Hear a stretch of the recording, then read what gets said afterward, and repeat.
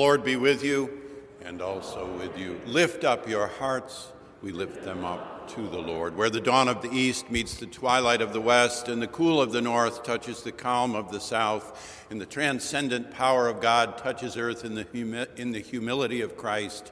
Here and now, where the head of the Charles reaches out to the heart of the country, we gather for ordered worship. Let us worship God in spirit and in truth. As we are able, may we stand in the praise of God.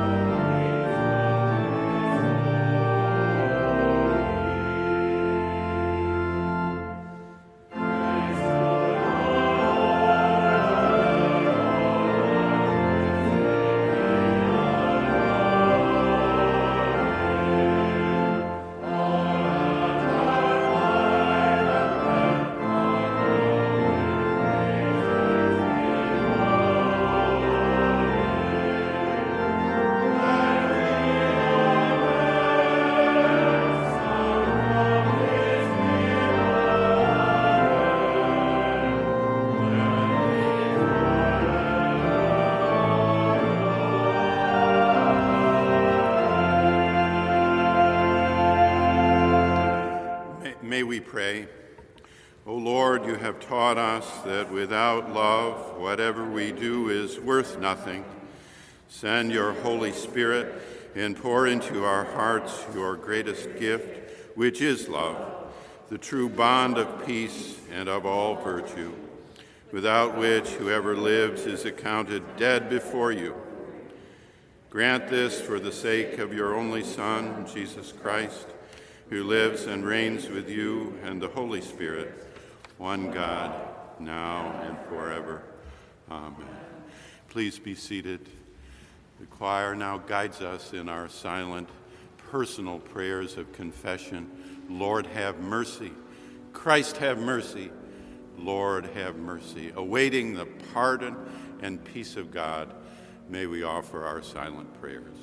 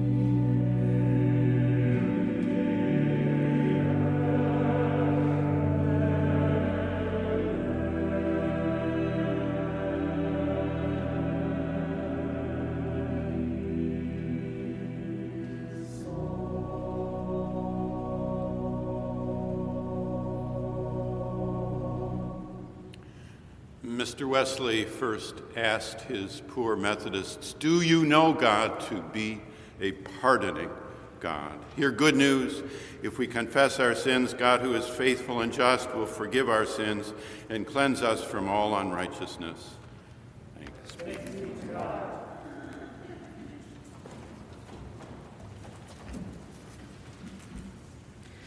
A lesson from the book of Genesis, chapter 45, verses 3 through 11 and 15. Joseph said to his brothers, "I am Joseph. Is my father still alive?" But his brothers could not answer him, so dismayed were they at his presence. Then Joseph said to his brothers, "Come closer to me." And they came closer. He said, "I am your brother Joseph, whom you sold into Egypt. And now do not be distressed or angry with yourselves, because you sold me here.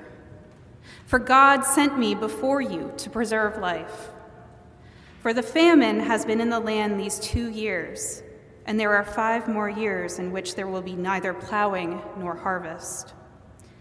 God sent me before you to preserve for you a remnant of the earth, and to keep alive for you many survivors. So it was not you who sent me here, but God. He has made me a father to Pharaoh, and lord of all his house, and ruler over all the land of Egypt. Hurry and go up to my father and say to him, 'Thus says your son Joseph, God made me lord of all Egypt. Come down to me, do not delay. You shall settle in the land of Goshen, and you shall be near me, you and your children and your children's children, as well as your flocks, your herds, and all that you have. I will provide for you there, since there are 5 more years of famine to come, so that you and your household and all that you have will not come to poverty. And he kissed all his brothers and wept upon them. And after that, his brothers talked with him. The word of the Lord. Thanks be to God.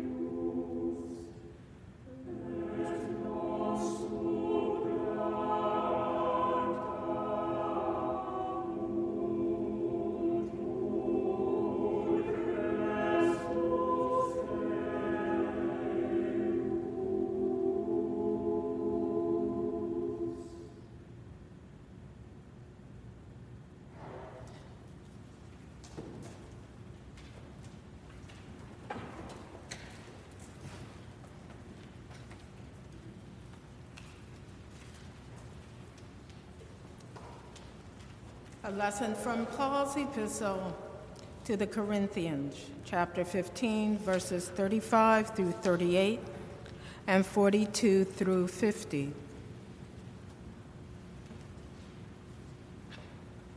But someone will ask, how are the dead raised? And what kind of body do they come? Fool, what you sow does not come to life unless it dies. And as for what you sow, you do not sow the body that is to be, but a bare seed, perhaps of wheat or of some other grain. But God gives it a body as he has chosen, and to each kind of seed its own body. So it is with the resurrection of the dead. What is sown is perishable, and what is raised is imperishable.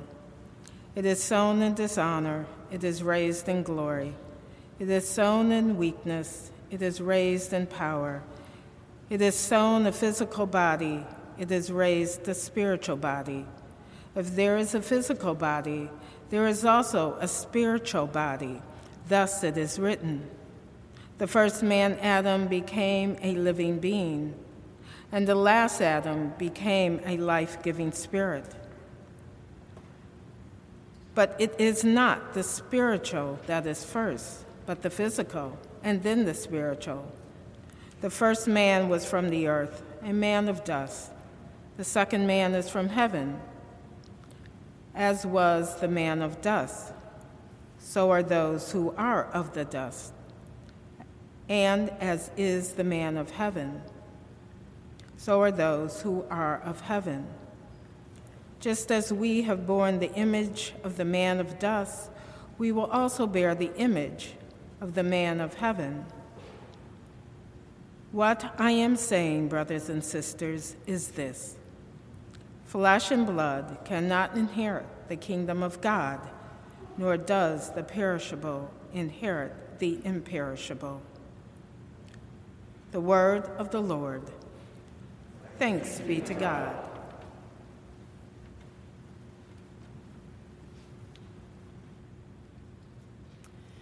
Please join me in reading responsively verses from Psalm 37 with the antiphon.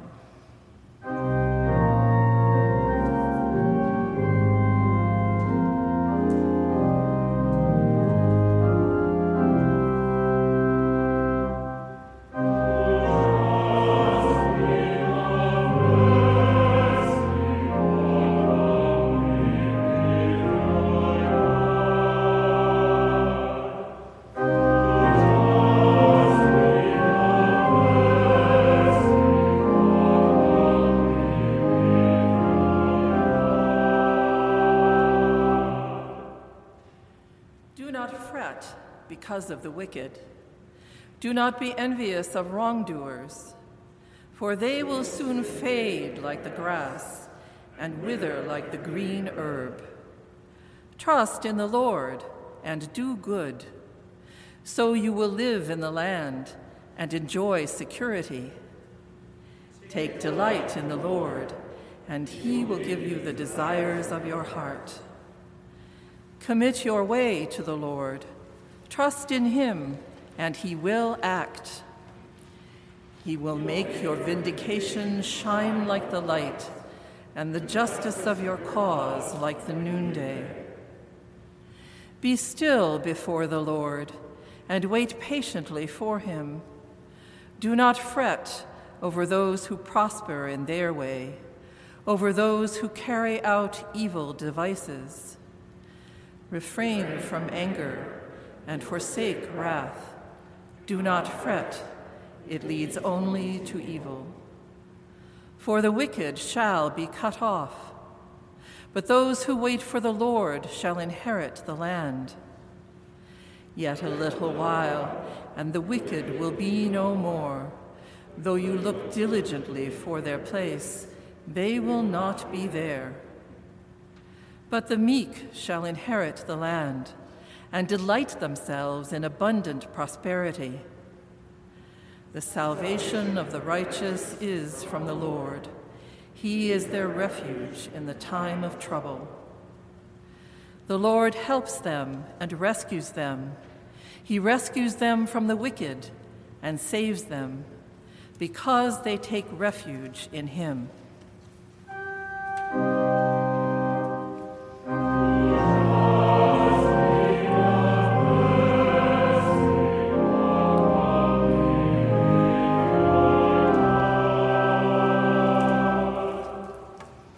And now, beloved, rise up, in body as you are able, but certainly in heart, for the singing of the Gloria and the reading of the Gospel.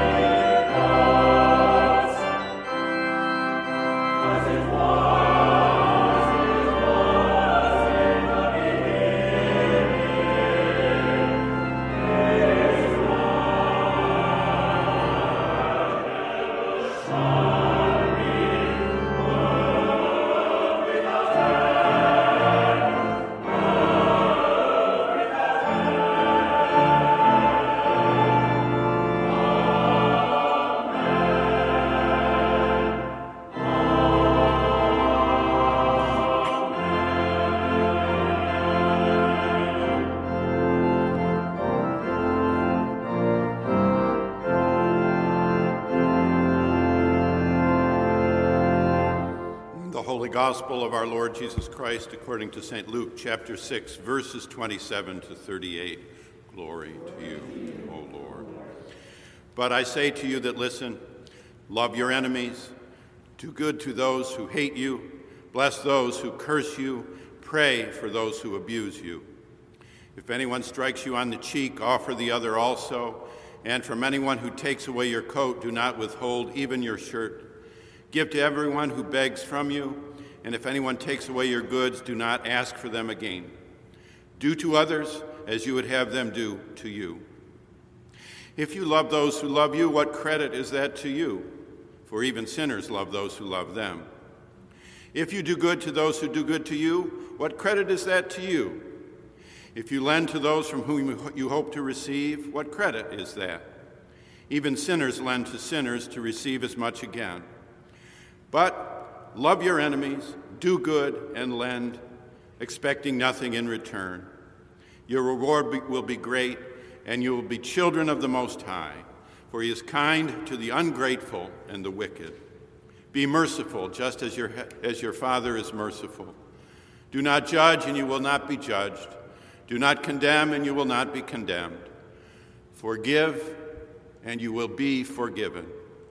Give, and it will be given to you. A good measure pressed down, shaken together, running over, will be put into your lap. For the measure you give will be the measure you get back.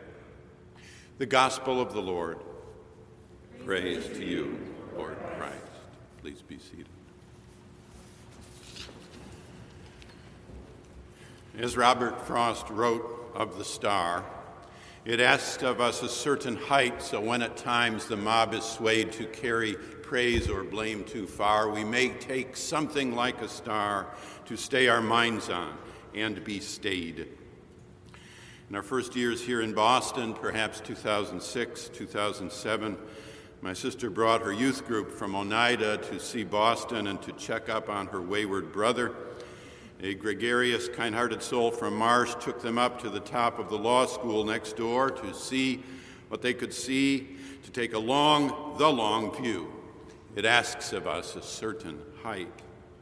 One of our colleagues did work for some years next door at the College of Arts and Sciences. He encouraged students, you and faculty, me, to come over on Wednesday nights next door and go out on the roof to use the telescope. As a parishioner a long time ago said, speaking of an elderly neighbor with whom monthly he would meet with a telescope, we would go out to listen to the stars, to take the long view. It asks of us a certain height, so when at times the mob is swayed. Right now, or after worship, you can go on our website and see the chapel from the roof of Photonics across the street, right nearby, next door. We had a parishioner who waved every Sunday morning at 10:55 a.m. entering the chapel so her daughter in Oregon would know she was alive and well. By video camera, you can lift a prayer, see a friend walk across the plaza, be reminded of BU and King and Thurman and Marsh and learning virtue and piety. To take the long view. It asks of us a certain height, so when at times the mob is swayed to carry praise or blame too far. My wife will sometimes say as I return and I'm reading the newspaper in the evening, "Did you notice anything different around here?"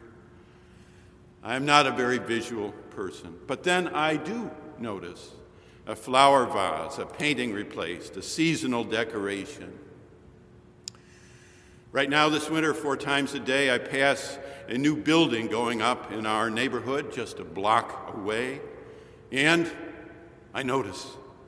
I look at the new building going up at BU, and I am mesmerized, inspired, astounded by the design, by the craft, by the height. It is a riveting, impressive edifice. Tuesday there, I ran into an artist friend on a 10-degree but bright light day. We gazed and talked and looked up and thought and observed. We adjusted our view to take a long view, to take the long view. It asks of us a certain height, so when at times the mob is swayed to carry praise or blame too far, we may take something like a star to stay our minds on and be stayed. Luke 6:37, the gospel of forgiveness, asks of us a certain height, which is a saving grace. Forgiveness is a view, a long view, the long view that asks of us a certain height. Forgive, and you will be forgiven. Relationship depends on the capacity to forgive. There comes a moment in most relationships when a future of any kind requires forgiveness. Which is easier, to heal the body or the soul? Which? The wounds of the flesh do often give way to some steady healing, not always. Yet even antiquity knew the power of healing. And thou, the soul? It is a hard question, which? A devilish one. Did you ever see the film Citizen Kane? The depiction of a life, a grand life, rippling for 8 decades around the cavernous hurt of childhood. Rosebud. Which is easier, to heal the body or the soul? Gabriel Vahanian, a strange yet remarkable man, when interviewed in his office by a graduate student 40 years ago, opined, "All human activity is a cry for forgiveness."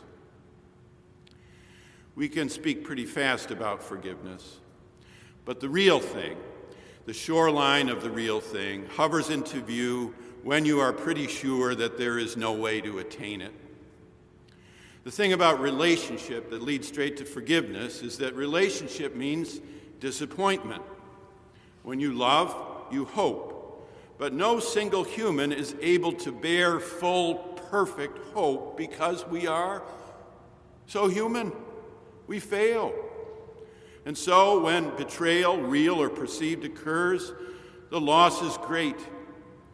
If your best friend is your spouse and there is infidelity, you know both the need and the extreme difficulty of forgiveness. If your best friend is your neighbor and there is gossip, if your best friend is your work partner and there is phony accounting, if your best friend is your colleague and there is disloyalty, if your best friend is your coworker and there's betrayal, we can speak pretty fast about forgiveness.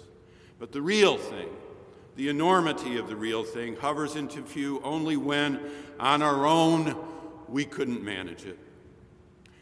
They say that leadership is the art of disappointing people at a rate they can handle. Well, real relationship inevitably and invariably involves disappointment.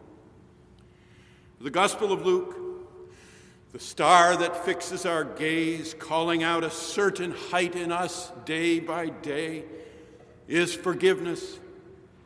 Luke has placed this matter of forgiveness here because the church wanted and needed to trace back to Jesus its own need as well as power to forgive. Every community soon finds the need of forgiveness, a grace that cannot be engineered, for it is not of human origin. To forgive is divine. Alexander Pope, to err is human, to forgive is divine. We have to await its arrival, pray its blessing, hope for its timely intervention.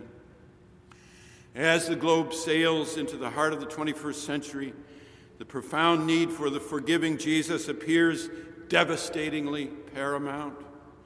It is a verse like Luke 6:37 that carries the full panorama, the view, the long view of forgiveness that the future will require. If we forever mount up with strength to defend as crusaders the details of our holiness traditions and will brook no breach of them, our world future is dark indeed. Crusades do not work. A man convinced against his will is of the same opinion still. Which is easier, to heal the body or the soul? Reinhold Niebuhr well expressed the historical political anatomy of forgiveness. If social cohesion is impossible without coercion, and coercion is impossible without the creation of social justice, and the destruction of injustice is impossible without the use of further coercion, are we not in an endless cycle of social conflict? Niebuhr, unlike other so-called realists, did not stop there. He did see a way forward, and it is this way, the way of forgiveness on a grand scale. One can mitigate the cruelties of conflict. One can remember Garrison and Gandhi. One can recognize that the evil in the foe is also in the self. One can avoid claims of spiritual superiority.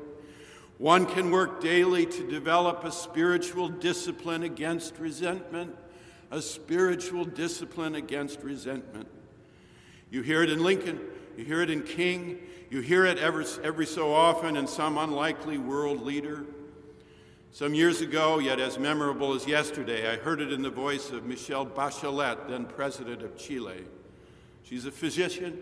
She spoke about healing of body and soul. The way is still there, somewhere out near the truth and life. Bachelet is a pediatrician by profession, and she was, along with her mother, a political prisoner, arrested and assaulted during Pinochet's rule. Her father, an Air Force general, died in prison after being tortured. And she said, "You know, I have not had an easy life, but then who has? Violence destroyed what I loved. Because I was the victim of hate, I have consecrated my life to converting that hate into understanding, into tolerance, and why not say it, into love." Before we die, may we feel forgiveness. Before we die, may we feel the fullness of forgiveness. Even if we feel it by virtue of its absence, a great homesickness for a land of love, still may we feel it. Even if it is, as Lao Tzu said, the reality of the vessel is the shape of the void within, even there.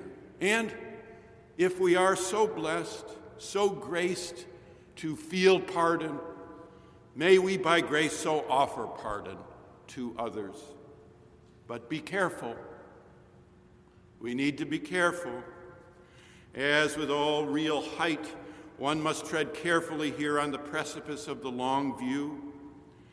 Last autumn, mid-pandemic, one sermon addressed the biblical personal theme of forgiveness in a traditional three-point manner. God forgives, others forgive, forgive yourself. The design employed an imaginary trip up into the attic of memory. Forgiveness is crucial, central, basic, and inalienable to the gospel of Jesus Christ, who by one account, that is in our very Gospel of Luke, died on a cross praying, "Father, forgive them. They know not what they do." There were many responses to the sermon from the virtual congregation. One, though, more than several others, lingered in the mind and stayed present in the heart through the past 18 months. A listener and friend took the time to correspond with the preacher, first to offer thanks for the sermon and to bear witness to its truth and meaning and importance, but second, to raise a question as to whether at some points and in some situations, forgiveness is not always a good thing, not even close to a good thing, and should be avoided. My friend recognized that the sermon was moving in the opposite direction toward the reception, not the bequest of forgiveness. God forgives, others forgive, we can forgive ourselves. But she took the next step and also addressed a related quandary, not that of receiving, but that of offering forgiveness. And within that, there lies a serious problem. Sometimes people should be encouraged not to forgive. Sometimes people should be warned off from forgiveness. Sometimes, like the kindness that kills, there is a forgiveness that fails, a forgiveness that falters, a forgiveness that frustrates the gospel witness to health, healing, wellness, and love. So, Reverend Dr. Anne Marie Hunter wrote, "I'd love to nuance the issue of forgiveness to suggest that there are times when forgiveness can be a trap or barrier to safety. For example, when someone who is abusive says, after an abusive incident, 'Honey, I'm sorry, please forgive me.' And when the person being abused thinks, 'I'm supposed to forgive 70 times 7, so I will forgive you.' And then the whole abusive incident happens all over again. And it may be worse this time. It could even be fatal. Perhaps we need to have as many words for forgiveness, as legend has it, Eskimos have for snow. One meaning could be, 'I forgive you, but I'm leaving this relationship because it's not safe.' Another could be, 'I don't see the need to forgive you because you haven't repented and changed your behavior, and repentance needs to precede forgiveness.'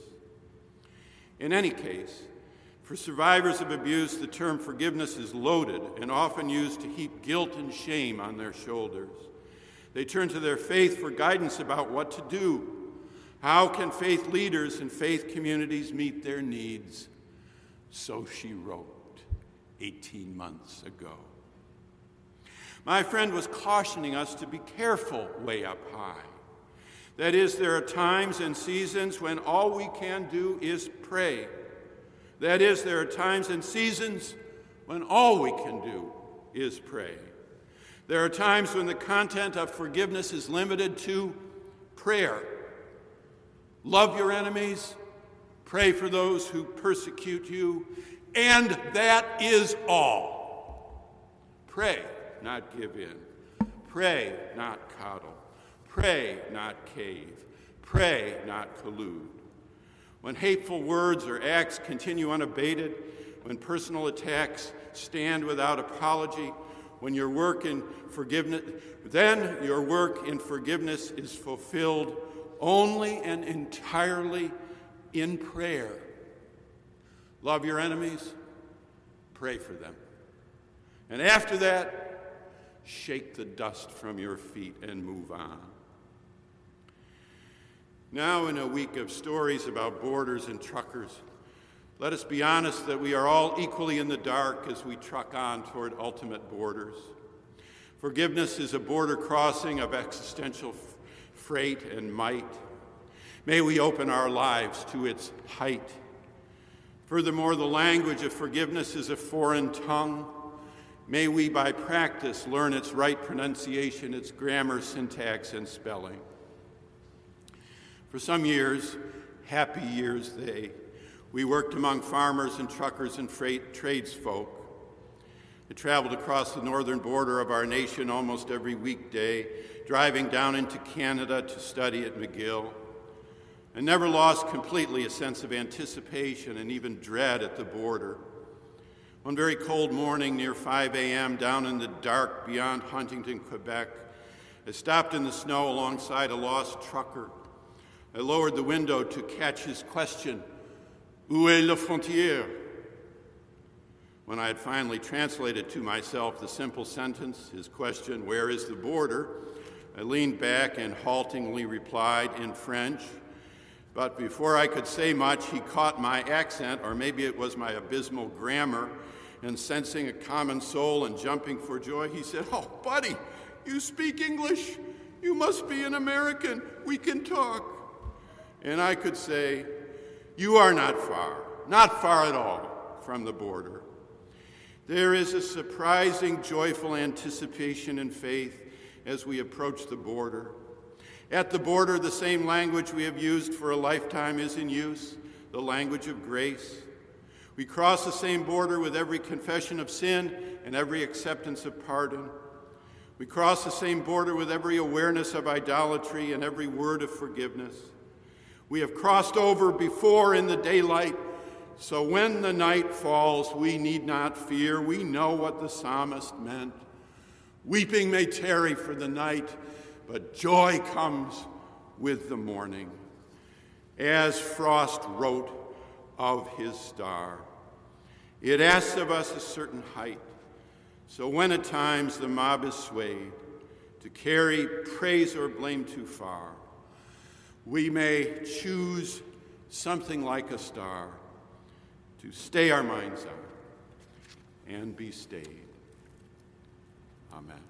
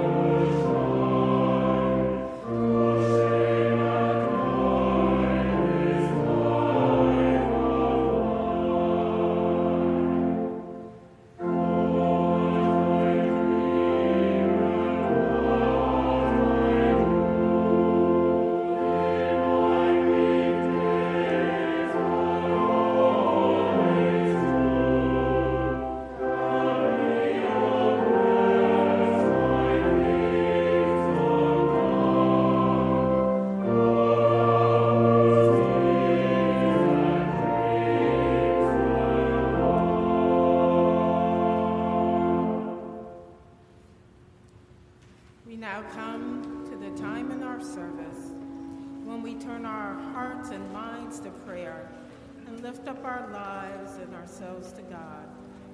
Let us assume an attitude and posture of prayer by either remaining seated, standing, kneeling, or coming to the communion rail as we sing together our call to prayer, "Lead me, Lord."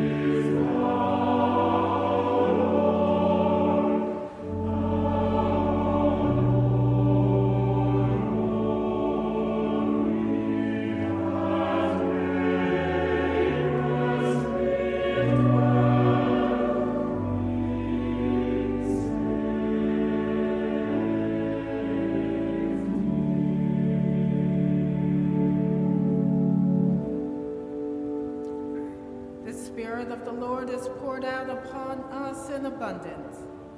So we are bold to pray for the church, the world, and all that God has made. Our response after God of grace will be, hear our prayer. You teach us to love our neighbors and enemies alike. Encourage your church to follow the leading of your love, especially when it is risky or difficult. Help us to show mercy just as we have first received mercy. God of grace, hear our prayer. Look upon our world with mercy, that we may delight in abundance of peace. Protect all whose lives are marred by war and civil unrest. Release political prisoners and amplify the voices that challenge us to seek forgiveness and pursue nonviolence. God of grace, hear our prayer. You bind us together in one family. Teach us to forgive one another and to resolve conflicts with humility and patience. Bless families of all shapes and sizes and show love to those who are lonely or grieving. God of grace, hear our prayer. We praise you for the saints who have inherited the fullness of your kingdom, as you have raised them to imperishable and eternal life. Sustain us in faith by the promise of resurrection. God of grace, hear our prayer. Since we have such great hope in your promises, O God, we lift these and all our prayers to you in confidence and faith, through Jesus Christ our Savior. Amen. And now, with the confidence of children of God, we are bold to pray. Our Father, who art in heaven, hallowed be thy name. Thy kingdom come, thy will be done, on earth as it is in heaven. Give us this day our daily bread, and forgive us our trespasses, as we forgive those who trespass against us. And lead us not into temptation, but deliver us from evil. For thine is the kingdom, and the power, and the glory, forever and ever. Amen.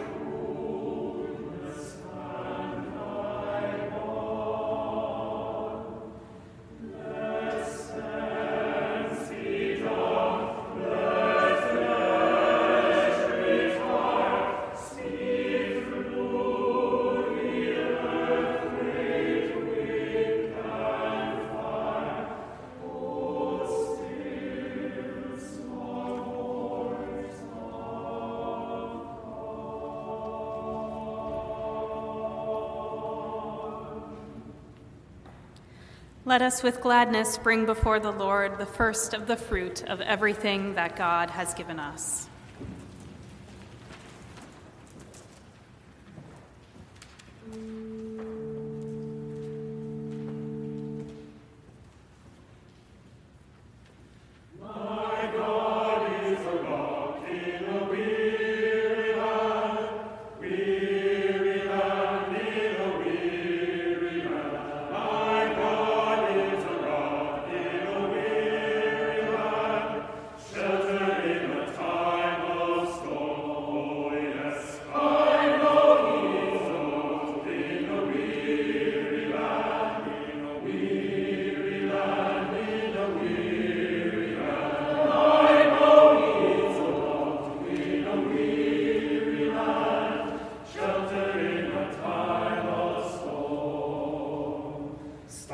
tell you about the chapter 1, when the Lord God's word was just begun. Stop and let me tell you about the chapter 2, when the Lord God read his Bible through. Stop and let me tell you about the chapter 3, when the Lord God died on Calvary. And my God is a rock in a weary land, weary land, in a weary land. Oh, my God is a rock in a weary land, shelter in a time of storm. And I know he is a rock in a weary land, in a weary land, in a weary land. And I know he is a rock, my God is a rock, and shelter in a time of storm.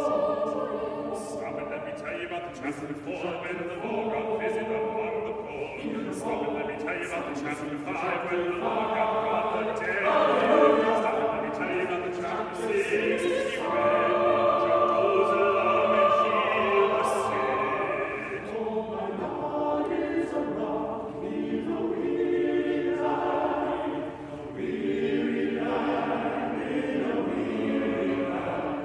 My God is a rock in a weary land, shelter in a time of storm. Oh, my Jesus.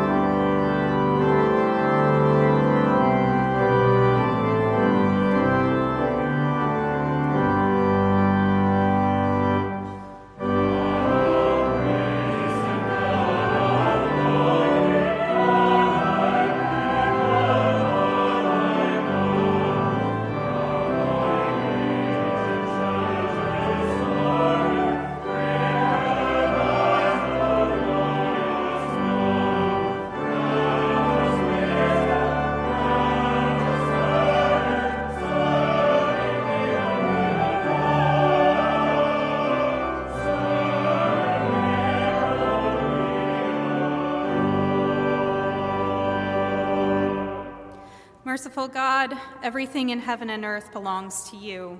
We joyfully release what you have entrusted to us. May these gifts be signs of our whole lives returned to you, dedicated to the healing and unity of all creation. Through Jesus Christ. Amen.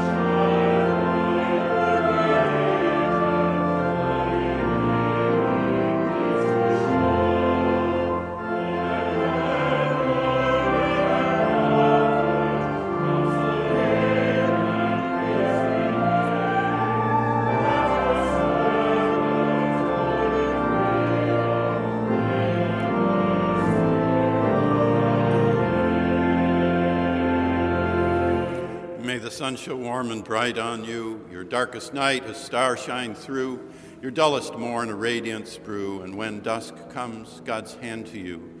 The blessing of God, Almighty Creator, Redeemer, and Sustainer be and abide with each one of us now and forever.